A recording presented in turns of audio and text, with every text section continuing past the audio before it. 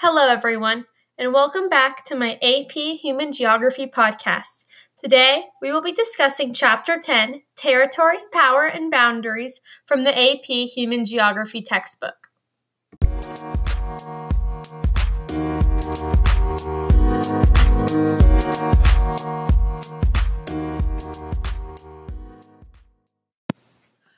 So, the first major topic I want to talk about are the different theories regarding world domination.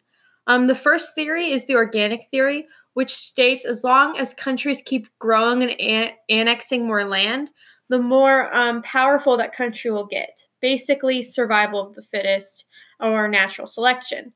The next theory is the heartland theory, which states that land-based power is essential for world domination, since that's where the most resources and most forms of transportation are. The third theory is the rimland theory, which states that controlling strategic coastal areas leads to world domination since those places are usually the most populated and it is a really good area for trade. All three of these theories have been used in conflicts regarding World War II and the Cold War, and they all have also been used to form trade blocs like NATO.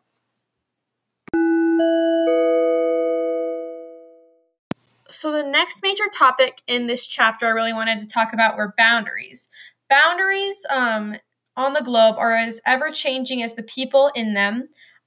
People ignore defined boundaries. Sometimes cultural boundaries become more socially accepted in a certain area or more significant.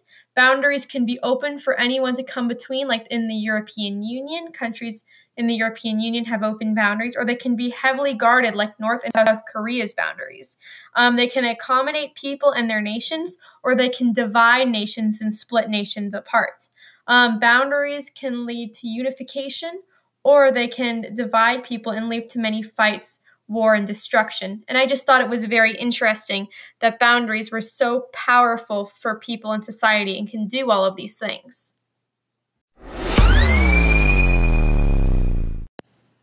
So my I believe statement for this chapter is that I believe the map and its boundaries are so powerful that it can both create peace and unification or war and destruction.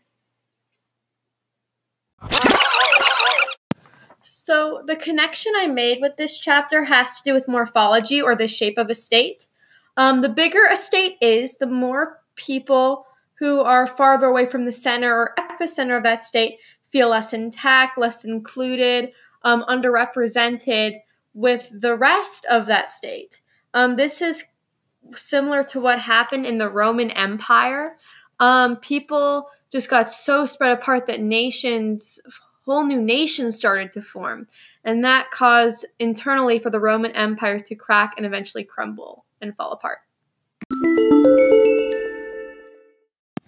So if I were to make a book cover for this chapter, I would have the cover have a collage of pictures that show boundaries of all kinds from across the world, and they would show how much boundaries can hurt and also help people and nations of all kinds. It would basically show a humane side to the story and how boundaries not only separate political entities, but how they also deeply affect people and culture as well. Okay, everyone, that was the end of my AP Human Geography podcast over Chapter 10, Territory, Power, and Boundaries, and I hope you enjoyed. Just remember, in the end, don't trust boundaries. They will probably end up dividing us all.